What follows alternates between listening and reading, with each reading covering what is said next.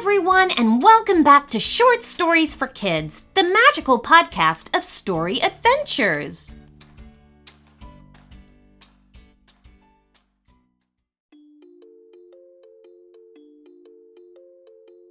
It was still early in the morning when John woke up.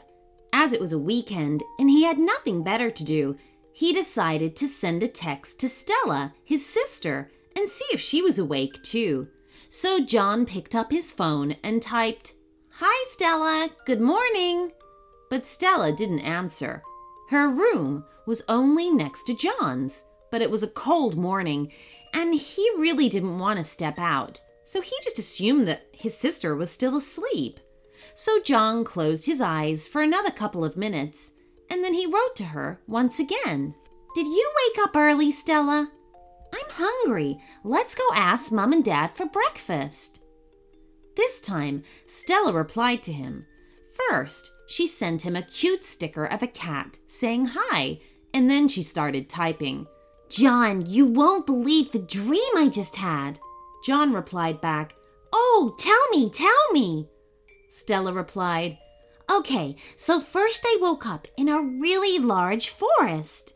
But it wasn't a normal forest. All the trees were as tall as buildings, and there were all kinds of colors. Blue trees, red trees, orange trees, and even pink. It was beautiful." John replied back, "Cool. What happened next?" "Well, I don't know. My phone started ringing and I woke up. It was your message." "Oh, man. Well, let's go for breakfast."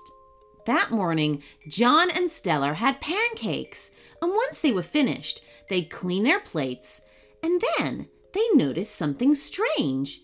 They had been invited to a group chat that they didn't know anything about. All it said, in capital letters, was Textland. The group only had 3 members. One of them was John, the other was Stella, but the third was the host of the group chat, named Clicker. His profile picture was a man with a crown who was laughing wholeheartedly. He was the first one to text. "John and Stella, my name is Clicker, the texting king. I am in charge of delivering every text all over the world. But sometimes even I, the king, need some help. That's why I need you two. I choose you because you always use texting the right way, as a way to connect people and strengthen their bonds, no matter the distance. So please come with me. Textland needs you." Of course, John and Stella found this incredibly strange. They had never heard of Textland, much less of Clicker the texting king, but having an adventure did seem like fun. Of course, before answering, they did some investigation and made sure that Clicker wasn't lying. The texting king understood and answered every question patiently, and once every doubt was cleared out, he sent them an invitation to Textland. After John and Stella accepted the invitation, they found themselves in a very different land. Just like in Stella's dream, Textland was filled with long trees of every color. The sky was blue and very bright, and many tiny birds soared around it. Inside their beaks, they held tiny notes. Textland had many rivers too, and when they stood next to one, they heard that instead of the sound of flowing water, the river had the sound of thousands of conversations going on. "How are you doing?" "Good night, morning." "Hey, look at this funny video," were some of the phrases John managed to hear. It wasn't long before Clicker found them, and just like in his profile picture, the texting king was laughing with a wide, sincere smile. "Oh, I'm so glad to see you here. Come, are you liking Textland? I know, it's beautiful." "King Clicker?" John asked. "What exactly is this place?" "Oh, what is Textland, you ask? Well, this is the land where all the messages go before being sent, of course. Words don't simply go to someone else's phone immediately. they first have to cross one of our rivers to be delivered by one of our messenger pigeons. And why do you need our help? Stella asked. Well, because sometimes not all of the messages are delivered. Have you ever had a message that couldn't be sent? It's not because of the internet malfunctioning or an electronic bug, but because things aren't going well in Texland. Right now, our messenger pigeons don't want to fly, and the water in the communication rivers isn't flowing properly. If you can help us, I promise I'll give you a great reward from Texland's many fortunes. Hey, Stella, John said. He suddenly had an idea. Yes, John? She said back.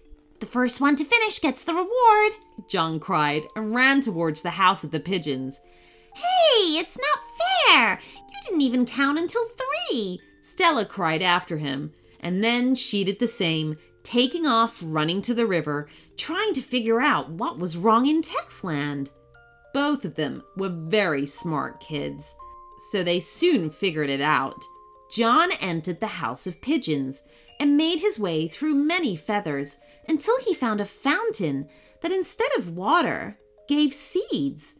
But the fountain was stuck and no seeds came out of it, so the pigeons were hungry and didn't want to work. John poked the inside of the fountain with a feather he found on the floor until he'd cleared it. And then all of the seeds came flying out of the top of the fountain. It was raining seeds. The pigeons were so happy. They cooed and ate the seeds and then went back to work. On the other side of Texland, Stella was swimming in the communication river, trying to find out what was wrong. And she found it very quickly under the water. A lot of rocks had joined together, making a dam that didn't let the river flow. Stella dived beneath the water and started removing the rocks, carrying them away, and soon the water and the messages were running freely once again.